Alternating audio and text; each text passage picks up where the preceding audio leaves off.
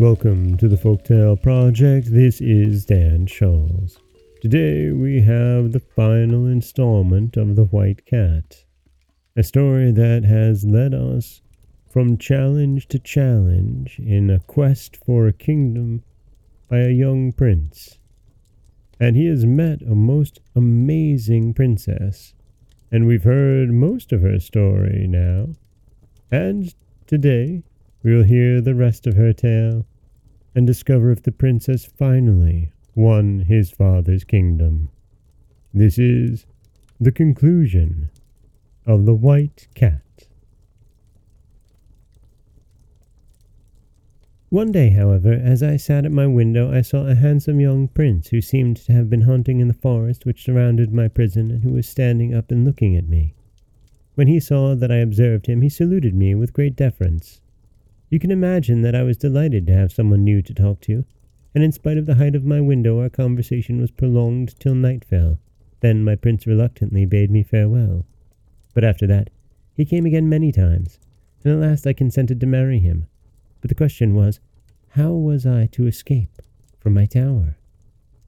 The fairies always supplied me with flax for my spinning, and by great diligence I made enough cord for a ladder that would reach to the foot of the tower. But alas, just as my prince was helping me to descend it, the crossest and ugliest of the old fairies flew in. Before he had time to defend himself, my unhappy lover was swallowed up by the dragon. As for me, the fairies, furious at having their plans defeated, for they intended me to marry the king of the dwarves, and I utterly refused, changed me into a white cat. When they brought me here, I found all the lords and ladies of my father's court awaiting me under the same enchantment, while the people of lesser rank had been made invisible, all but their hands. As they laid me under the enchantment, the fairies told me all my history, for until then I had quite believed that I was their child, and warned me that my only chance of regaining my natural form was to win the love of a prince who resembled in every way my unfortunate lover. "And you have won it, lovely princess," interrupted the prince. "You are indeed wonderfully like him," resumed the princess, "in voice and features and everything. And if you really love me, all my troubles will be at an end." "And mine too," cried the prince, throwing himself at her feet, "if you will consent to marry me. I love you already better than anyone in the world," she said. "But now it is time to go back to your father, and we shall hear what he says about it." So the prince gave her his hand and led her out, and they mounted the chariot together. It was even more splendid than before, and so was the whole company. Even the horses' shoes were of rubies with diamond nails, and I suppose that is the first time such a thing was ever seen.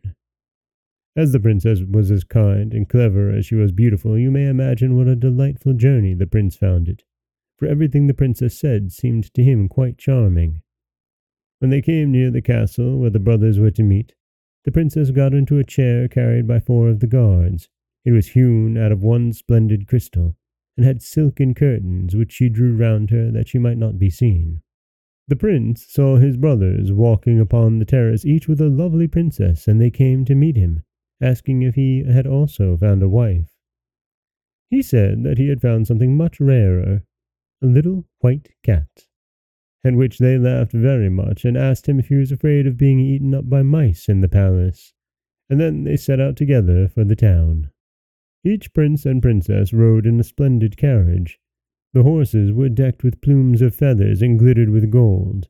After them came the youngest prince, and last of all, the crystal chair at which everyone looked with admiration and curiosity.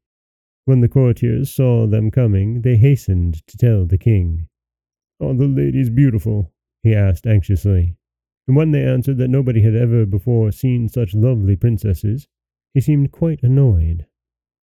However, he received them graciously, but found it impossible to choose between them. Then, turning to his youngest son, he said, "Have you come back alone after all?" "Your Majesty," replied the prince, "you will find in that crystal chair a little white cat, which has such soft paws and mews so prettily, that I am sure you will be charmed with it." The king smiled and went to draw back the curtains himself, but at a touch from the princess, the crystals shivered into 1,000 splinters, and there she stood in all her beauty. Her fair hair floated over her shoulders and was crowned with flowers. and her softly falling robe was of the purest white. She saluted the king gracefully, while a murmur of admiration rose from all around. "Sire," she said, "I am not come to deprive you of the throne you fill so worthily. I have already 6 kingdoms. Permit me to bestow upon you 1, and upon each of your sons. I ask nothing but your friendship, and your consent to my marriage with your youngest son, that we shall still have 3 kingdoms left for ourselves." The king and all the courtiers could not conceal their joy and astonishment, and the marriage of the 3 princes was celebrated at once. The festivities lasted several months, and then each king and queen departed to their own kingdom, and lived happily ever after.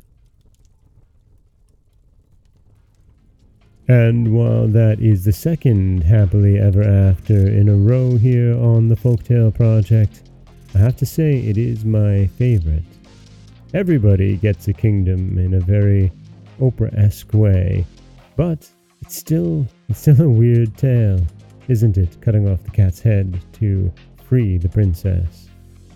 That wasn't really mentioned in her How to Release Me from Being a Cat. It was all about love and less about beheadings. This is Dan Scholes for the Folktale Project. Don't forget that you can subscribe to the podcast on Apple Podcasts, Stitcher, Google Play, Overcast, anywhere you like to get your podcasts. You can follow us on Twitter at Folktale Project. You can find us on Auto Radio, TuneIn Radio, iHeartRadio, Spotify, anywhere you like to listen. And you can always head over to folktaleproject.com, where you'll find a new story waiting for you every Monday, Wednesday, and Friday. As always, thank you so much for listening.